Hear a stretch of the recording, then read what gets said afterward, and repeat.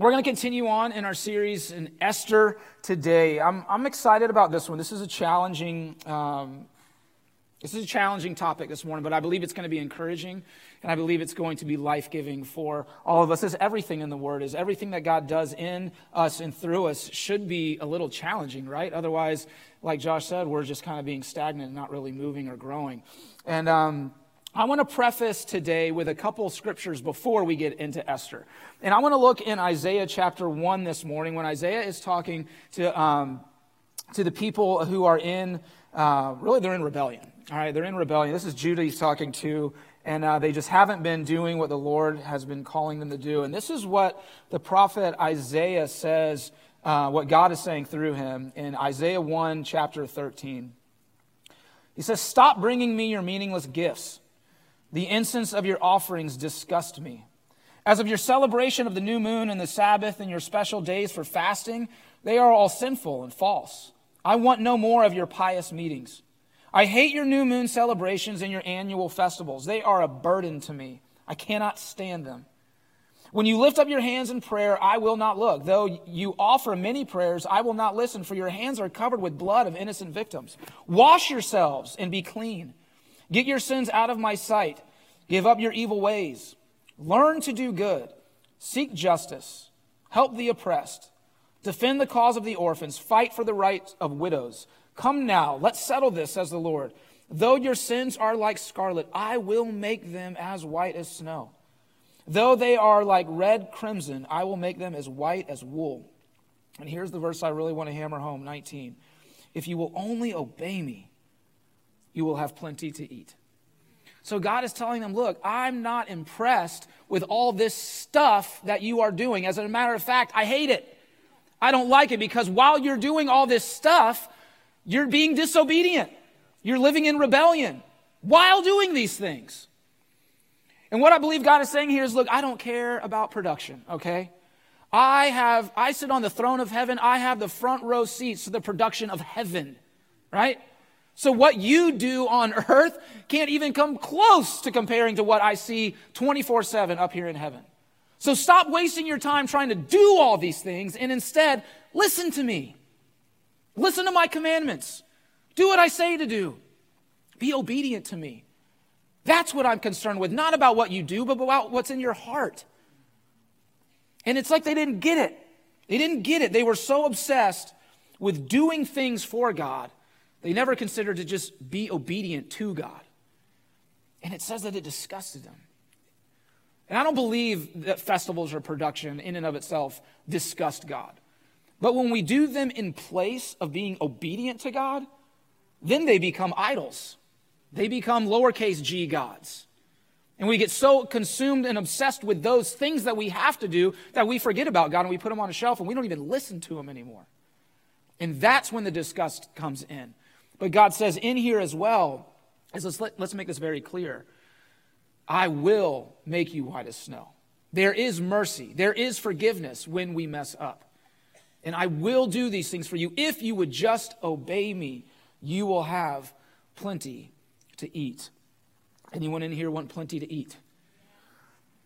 Jesus comments on this as well in Luke chapter 6, verse 46 through 49. He says, "So why do you keep calling me Lord, Lord, when you don't do what I say? I will show you what it's like when someone comes to me, listens to me," everyone say listen, "and then follows it. It is like a person building a house who digs deep and lays the foundation on solid rock. When the floodwaters rise and break against that house, it stands firm because it is well built. But anyone who hears and doesn't obey," I'm going to say that again, "anyone who hears and doesn't obey is like a person who builds a house right on the ground without a foundation. When the floods sweep down against that house, it will collapse into a heap of ruins." So Jesus gives us the model of what it means to follow him. First he says, come to me, all right? Then he says, listen to me. And then here's the doozy. He says, do what I say, all right? We love to come to Jesus, right? And sometimes we even listen to Jesus. But then we get tripped up because then we have to do what Jesus says. And that is the flow of being obedient and following Jesus. You have to do all three. Coming to him is easy. We can come to Jesus whenever we want, and we share our hearts, and we spill our guts, and we say, this is what's wrong, this is what I need, this is what's going on. Thank you, Jesus, goodbye. And we think that we've actually done something. We might have emptied our heart to him a little bit, but there's no solution there. There's no resolution there because we haven't listened to him, and we haven't done what he said. We just spew out whatever we're feeling, and then we go about our day. And then we get mad when God doesn't intervene on our behalf. When he's going, you never gave me a chance. You didn't do parts 2 and 3.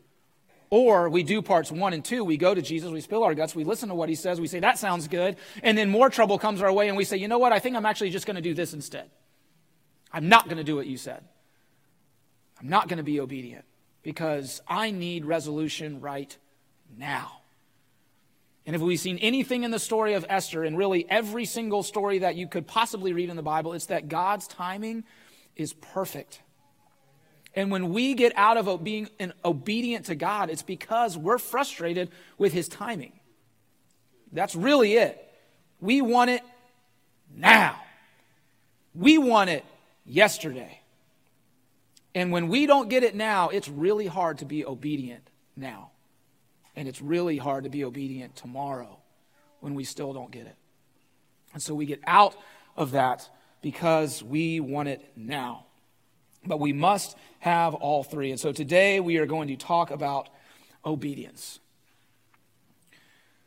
And I'm not gonna sell anything this morning. It can be hard to be obedient to the Lord all the time. It can be very challenging. Listen, following the Lord is the most radical, most amazing trip you will ever be on, the best life you can ever live. There are moments that are just grand and awesome. There is a peace that we live with every single day of our lives because we know that Jesus has us, that we are his, that the Holy Spirit lives in us. It is amazing. But there are moments, y'all, when being obedient is really hard. It's really hard because we have to set aside our own flesh, our own thoughts, our own desires, and say, here you go, Lord. Here you go. But listen to what it says in Leviticus chapter 26 about the fruit of obedience. Let's remember this as we continue this morning. It says, if you follow my decrees and are careful to obey my commands, I will send you the seasonal rains. The land will then yield its crops, and the trees of the field will produce their fruit. Your threshing season will overlap with the grapes harvest, and your grape harvest will overlap with the season of planting grain. You will eat your fill and live securely in your own land. I will give you peace in the land, and you will be able to sleep with no cause for fear. I'm going to read that again. You will be able to sleep with no cause for fear. You will be able to sleep with no cause for fear. I will rid the land of wild animals and keep your enemies out of your land. In fact, you will chase down your enemies and slaughter them with your swords. 5 of you will chase 100, and 100 of you will chase 10,000. All your enemies will fall beneath your sword. I will look favorably upon you, making you fertile and multiplying your people. And I will fulfill my covenant with you. You will have such a surplus of crops that you will need to clear out the old grain to make room for the new harvest. I will live among you, and I will not despise you. I will walk among you. I will be your God, and you will be my people. I am the Lord your God, who brought you out of the land of Egypt so you would no longer be their slaves. I broke the yoke of slavery from your neck so you can walk with your heads held high. Listen, y'all, talk about incentive, right? You want to have all these things? Follow the Lord. Obey his commands. I want these things. I want to be able to sleep at night with no cause for fear. Don't you? Don't you want peace? Don't you want that seasonal rain and all those harvests that it's talking about? I want those things. You know what? It's okay to want those things, by the way. We are allowed to want those things. How do we get it? Obey his commands. Obey his commands. Obey his word and the authority of God's word, not the authority of James in accordance with God's word, right? Where I read this and I'm going to do this and I'm going to change it to my way so that it's comfortable for me and I'm still obeying God kind of, but really I changed it to me and then I want all the harvest and all the peace and all that stuff. No, we obey God's commands. And then when we do, this is what we get. I want to go after those things. How do we do it? We obey him. We don't need all the answers. We don't have to have all the formulas. We simply have to follow the Lord. It's actually not that hard. That's the equation. The question is, will we do it? Esther does an incredible job of this. Her example of obedience in a very difficult situation is unreal. And we need to know what it takes to be obedient. It takes the four things that we've been talking about with Esther. It takes humility, it takes teachability, it takes strength, and it takes courage. Are you humble enough to obey the Lord? Am I humble enough to say, God, though I don't get it at all, I don't understand what you're doing here. It doesn't make sense to little old me, right? It doesn't make sense to me, but I trust in you. And so I'm going to have the strength to lay down what I think I know and be humble before the creator of the universe, the God of heaven and earth, my heavenly Father. I'm going to lay that lack of understanding down before you, and I'm going to trust you. And I'm going to have the courage to do so and to let go and believe that you have it under control. Humility, teachability, strength, and courage. It takes those things. It's hard to be obedient to the Lord and still hold on to our own pride. If you've tried before, you've probably failed. We have to be humble before him and say, God, you got this. Because in reality, there are times when we would never say this out loud. We would even laugh at the notion of it. But in our actions say, I know more than you, God. I know more than you. So I'm not going to be obedient in this moment, and I'm going to do something different. I'm going to go around what you're calling me to do because I know better. I have a better way. I have a usually faster way of getting things done. And so I'm going to get on that road, and I'm going to go my way because I know better. Of course, we would never admit that. Sounds foolish to say. But what do our actions say?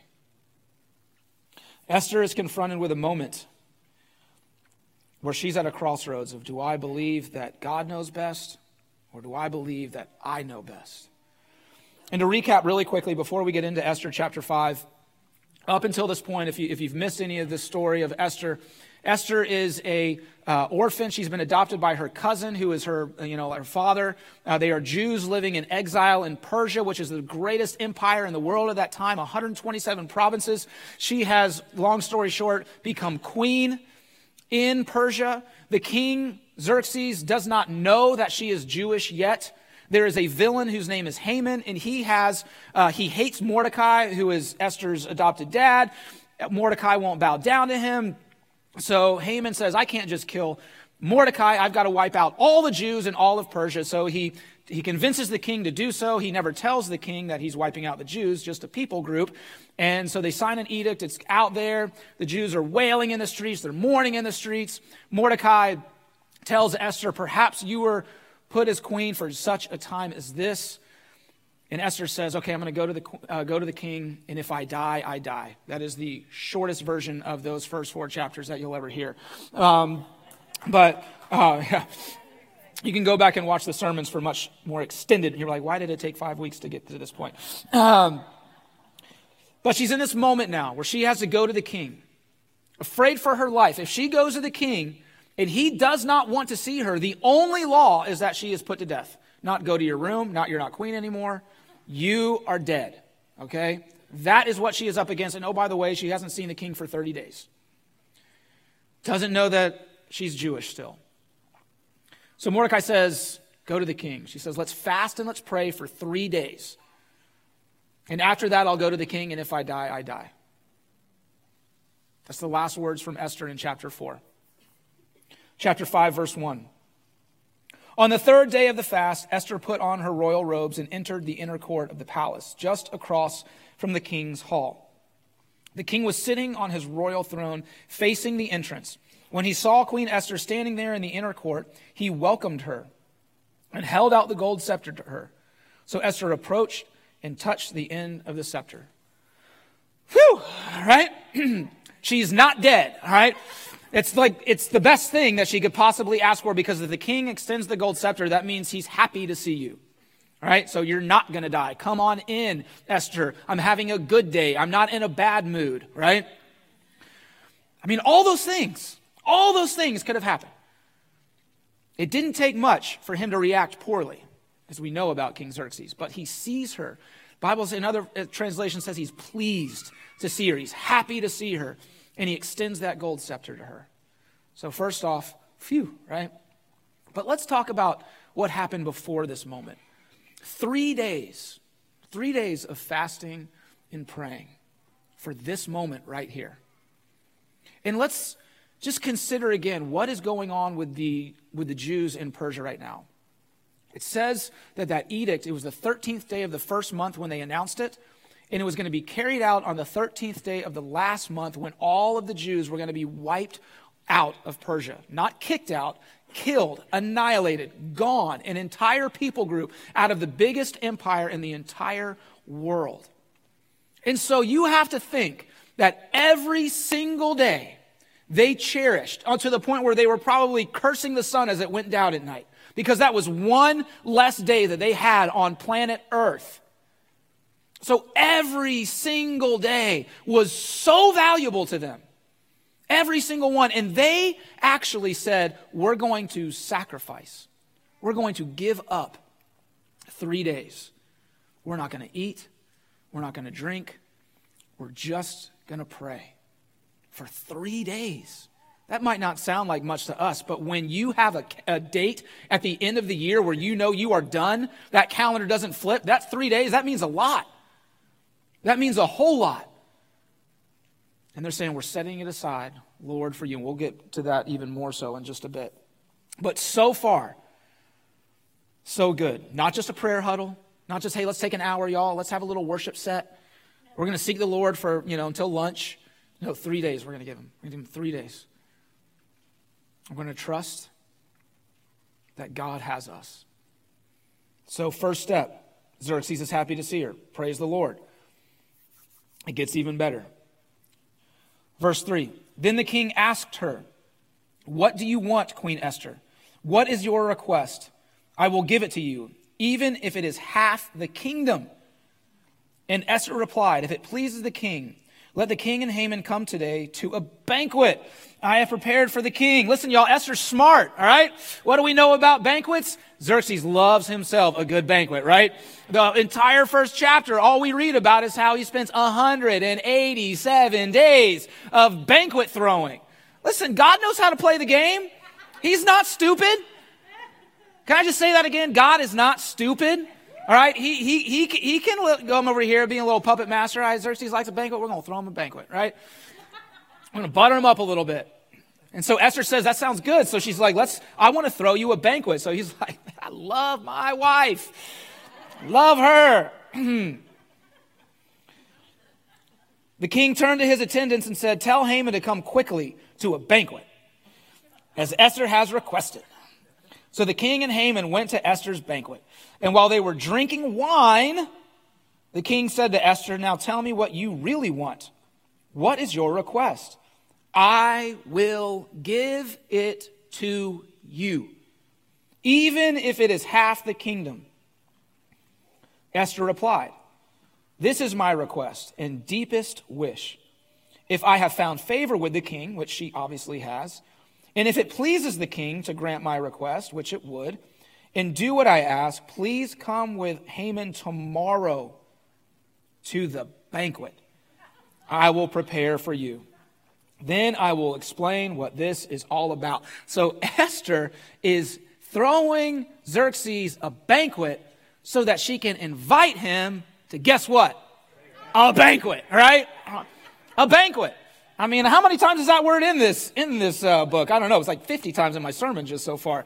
But listen, she's not dumb. And I would just want to say that, because to be humble and teachable and strong and courageous does not mean that you are stupid, right? You're not dumb if you are teachable. You know what you are? You're actually very smart. because you want and desire to know more about the Lord. It would be dumb to not want to know more about the Lord. We see here Esther is very smart in what she is doing, but that's not even the point of all this. This is the point that I want to make. What the king says here in these 6 verses, it doesn't get any better than this. On paper, this is perfect. This is perfect. Xerxes has told her not once, but twice, whatever you ask, I will give it to you. Even up to half the kingdom, he says. And you know what he's really saying by saying that, up to half the kingdom? He's saying, besides being king, the answer is yes. Whatever you ask, as long as you don't ask to be king, because if I give you 51%, then you have more than me. We can't have that. But up until half of it, if you want it, you got it. Not only that, but he's been drinking some wine. So he's a little loose. He's at a banquet. He's got another banquet tomorrow. He's feeling good, right? Xerxes is feeling good. So in all of this, it literally, by our standards, by our eyes and what we see, it does not get any better than this. There is no way that Esther in those 3 days of prayer and fasting could have ever dreamed up such a good scenario. Not only am I not going to die, but the king is telling me I can have half of Persia. And he says it twice. He says yes before she ever even asks the question. Now, let's go back to those 3 days of fasting and prayer. We'll pause right there. What were they doing in these 3 days of fasting and prayer? They were doing exactly what Jesus said in Luke chapter 6. They were coming to the Lord. They were listening to the Lord. And in this moment, what we are about to see, Esther is about to do exactly what the Lord has told her to do. It's all 3 of those components. And the thing about what Jesus said in Luke 6, there's no guarantee that if I do these 3 steps, that there's not going to be a storm. No. He's saying, do these 3 steps, and then you will survive the storm that is coming. And so we see Esther, and we see the Jews and all of Persia are in this wild storm, a storm of genocide, right? And in the storm, she is being obedient to the Lord because she went to the Lord in fasting and prayer. And then here's the important one, y'all. She listened. She listened to what God wanted her to do. And I believe there's a lot of us in here that genuinely and truly want to be obedient to what the Lord has for us in our lives, but we never bother to ask him, what do you want for me in my life? We never bother to listen. We go to him and we say things, but we never stop and just listen. All right, Lord, what would you have me do here? I want to be obedient. And just let it sit. We don't listen to him. Esther, she listened in those 3 days of prayer and fasting. She listened to what he had to say. And his plan was this: banquet, wait, and then another banquet. It's hard to wait, especially when on paper, and as it said to her, it doesn't look like it can get any better than this moment. But you know what we never consider is that it actually could get better. We never consider that, wait a second, God is a good God. He is a great God. He loves us more than we could ever imagine. So though this looks really good, as far as I can see, maybe he sees an even deeper goodness. Maybe he sees something that's even better. And so I'm going to trust that God is gooder than me. And I'm going to wait like he said, and I'm going to see this goodness of God in a way that I never thought possible. Just because it looks really good on paper doesn't mean that's the extent of it. God has so much more, but we have to wait. And there's so many times, and I'm just as guilty as anybody else, where we cry out to God, where we're desperate for the Lord. We are in a storm. There's all sorts of stuff going on, and he starts to move just a little bit. And we say, wow, that's great. Thanks, God. And we take off and go with it. We say, on paper, that looks better than where I was. So thanks, I'm good now. And the obedience stops before God's even done doing his work. Does that sound familiar to anybody in here? Just me? Okay. Liars.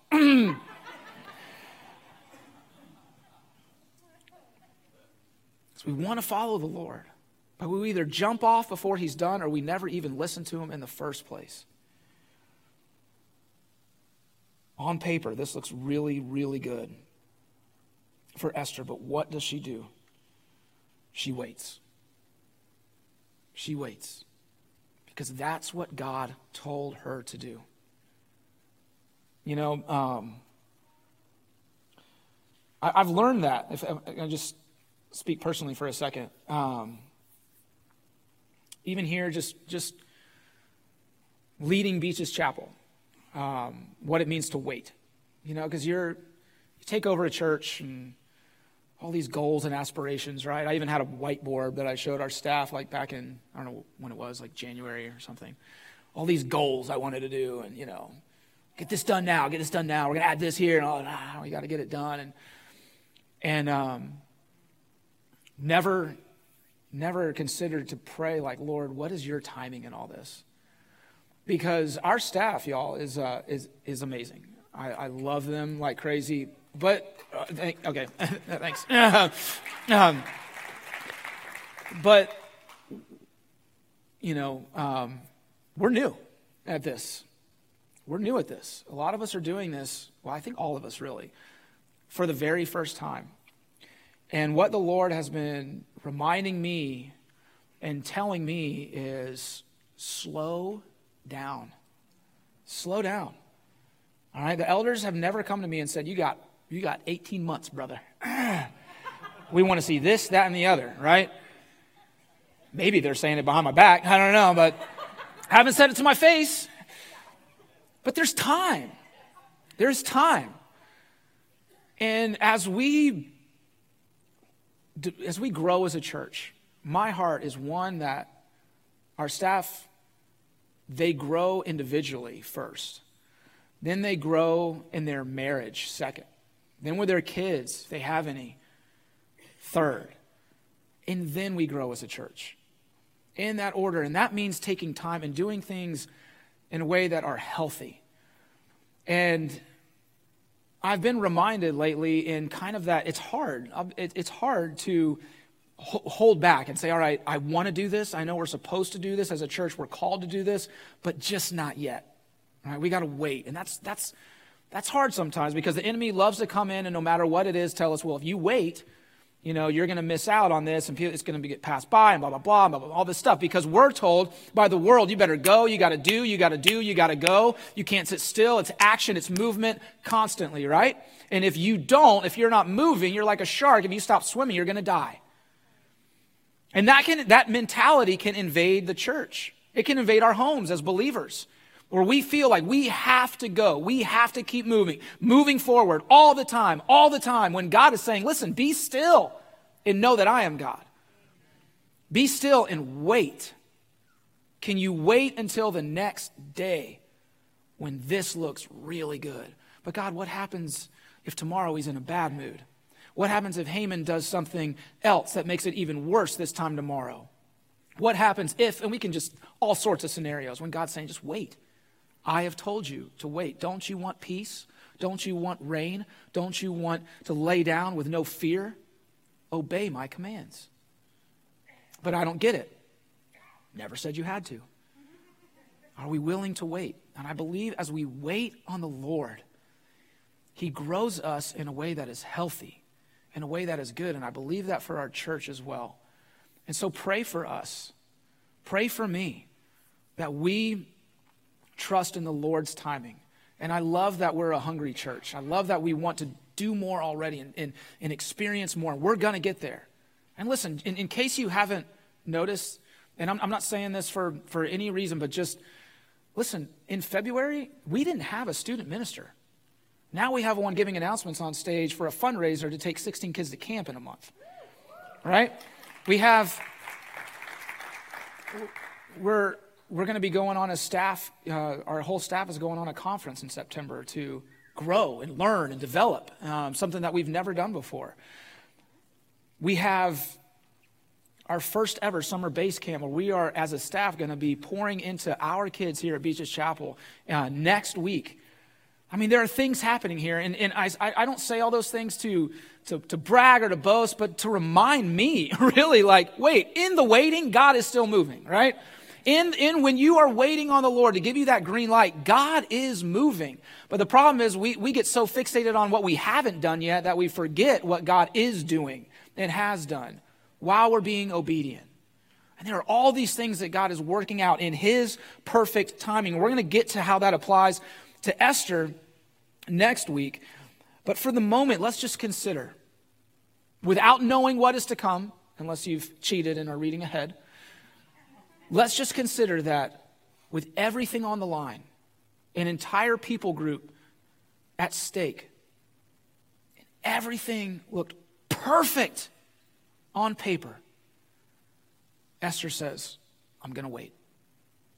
I'm going to do exactly like God says, because I've come to him, I've listened to him, and now I've got to do what he says so that I can endure this storm, because I want my house built on solid rock. Do you want your house built on that firm foundation that is Jesus? Do you want the harvest? Do you want the seasonal rains? Y'all, I want them really bad. But it's not by our doing and having those new moon festivals and trying to put on a production and adding this to the list and that to the list and all these other things. And when it looks really good on paper, we move. It's saying, God, what do you want? What do you want in my home? What do you want in my marriage? What do you want with my finances? How do you want me to, tell me how to pray for my children. Tell me how to pray for my family, my friends that I can't get through. Tell me how to serve them, how to love them. Tell me how to be obedient to you, Lord. And I submit myself to you, God, in humility, in reverence. Teach me, Lord, how to be obedient to you. Can we start saying those prayers? God, give me the strength when it doesn't make sense to me to trust you. Give me the courage to take that step into the king's room when he hasn't called for me. God, if that's what you're telling me to do, I'm going to do it. I'm going to be obedient because you're God, and I want your will more than my own. Teach me to wait. Teach me to slow down. Some of us need to slow down in here. I feel like I've been saying that a lot lately. Some of us need to slow down. Take a deep breath. Go to the Lord, listen to him, and then do what he says. Have the band come back up. As we close this morning, I want to read Psalm 18:30. You know what Psalm 18:30 says? As for God, his way is perfect. His way is perfect. The Lord's word is flawless. He shields all who take refuge in him. His way is perfect. I would love it if the Bible said, I'm going to tell you why I'm doing this before I do it. All right, I'm going to fill you in on the secret so that you can understand why I'm asking you to do these things. But it doesn't say that. If it did, all faith and trust would go out the window. But what it does say is God's way is perfect. It's perfect. And that's all we need to know. So if Esther is sitting before the king and he's drunk and he has twice told her, whatever you want, you can have it, up to half the kingdom, and it looks like it could not get any better for her to save the Jews, and God says, I want you to wait, then she waits. Why? Because his way is perfect. He's not going to go, oh, Esther, we missed our opportunity. He's going, I got a bigger plan. And if you think this is good, just wait. Just consider for a moment that what you think couldn't get any better can actually get exponentially better. Because my way is perfect. My word is flawless. And I will shield you in this storm if you take refuge in me. Humility, teachability, strength, and courage. It's not for the faint of heart, y'all. It's going to be hard at times to take that step and say, God, I trust you. And this doesn't make much sense, but I'm going to do exactly as you have called me to do. I'm laying it down because I love you and I trust you. And when we start living our lives like that, the rains will come. There will be a harvest. You will be able to put your head down at night and not fear anything because you have taken refuge in the Most High God, and He will shield you. He will shield you. I take great solace in that. And you know what? There's been times in my life where I have been obedient to the Lord, having absolutely no idea why He's told me to do the things that He's told me to do. And even in a couple scenarios, as I'm standing here before you this morning, I still don't know why. Maybe it was a test. Maybe it had nothing to do with me, but someone else. But you know what? As time has passed, I don't really need to know why. I just enjoy the peace that I have from knowing that I was obedient, because there have also been numerous times where I have not been obedient, where I've been disobedient and gone my own way. And those are the times that I regret. Those are the times that I wish I could go back and change. I don't care that I don't know why God called me to do something. At least I was obedient. That gives me peace. It's the disobedience that frustrates me. It's the disobedience. So I'll take being obedient and not knowing why any day over being disobedient. Any day. And that's how I want to walk. And that means for a lot of us slowing down and waiting. Either when things look too good to be true, or maybe when things look so bad they could possibly not get any worse, and God is still saying, sit still. Let's not forget what was on the line here with Esther. The entire Jewish nation in Persia. That's pretty bad. And she still waited. So whatever you might be in, whatever camp you might be in, where God is saying wait, or God is saying move, do you trust Him? I don't mean this to say to sound like a cynic already or anything like that, but I've come to realize pretty quickly that there are two types of people that come to church. There are those that want to follow Jesus. We're here because we desperately want to follow the Lord.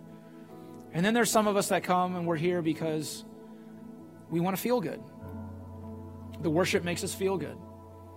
The sermon might even make us feel good. Being in the presence of the Lord, the Holy Spirit moving, makes us feel good. But then when we leave, we just start following our own way again.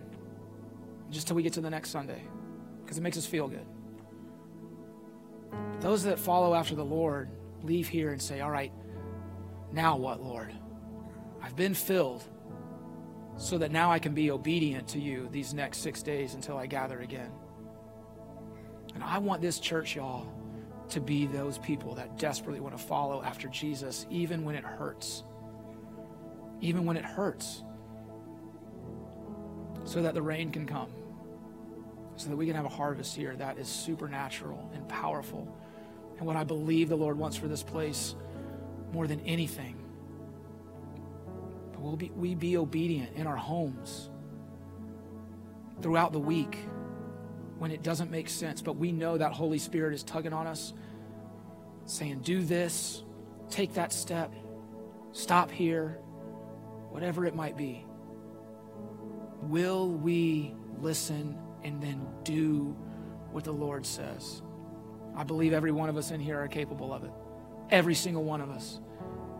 All of us are strong and courageous and humble and teachable. Let's do it together. Let's do it together.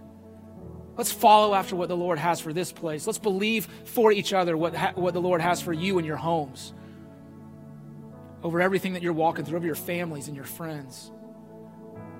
Let's be the church that links arms. It says we're going to be obedient together. That the truth is we're not alone in this. We are not alone in this. For some of us, the obedience is laying down your life for the very first time. For giving your life to Jesus. And saying, I'm done trying myself. It's like God has been just pounding on your chest, waiting. And you know you're supposed to make that decision, and for whatever reason, you just haven't yet. Now is your moment. Say, God, I'm done. I surrender. I love you. Come into my heart. For others of us in here, God has been knocking on your heart as well, saying, it's time. It's time. Will you trust me? It's all out there. It's all out there. You've come to me. You've listened to me. Will you do what I've said? Thank you, Jesus. Father, we love you. Your way is perfect, Father. Your way is perfect. Hallelujah. Hallelujah. Lord, we just, we confess that we don't know really anything, Father, but especially what you're truly doing. It's so beyond our scope, Lord. It's so beyond our vision. We literally can't see it. That's how big and perfect your ways are. It's how big your plan is. Things that you're doing now, the things that you're setting up, why you tell us to wait when everything in us screams go. And when you tell us to go when everything in us screams wait.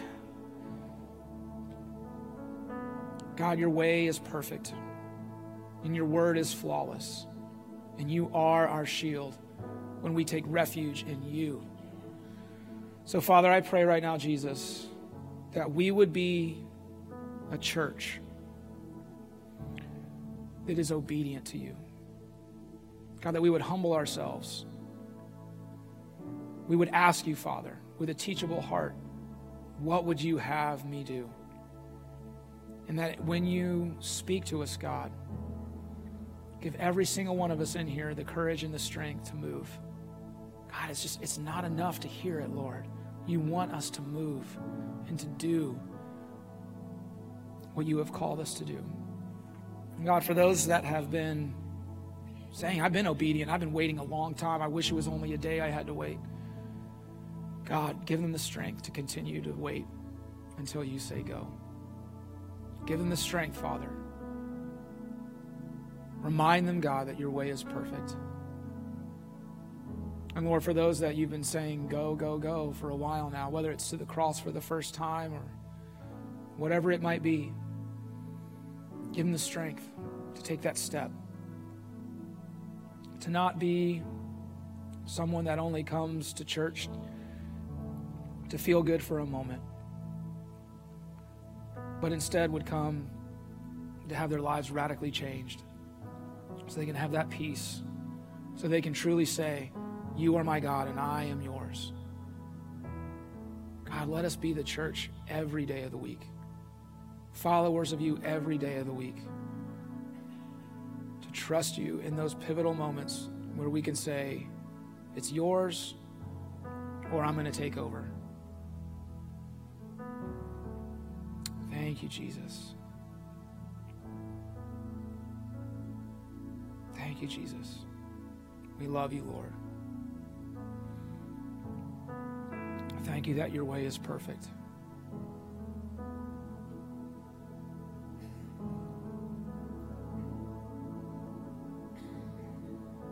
Thank you, Jesus.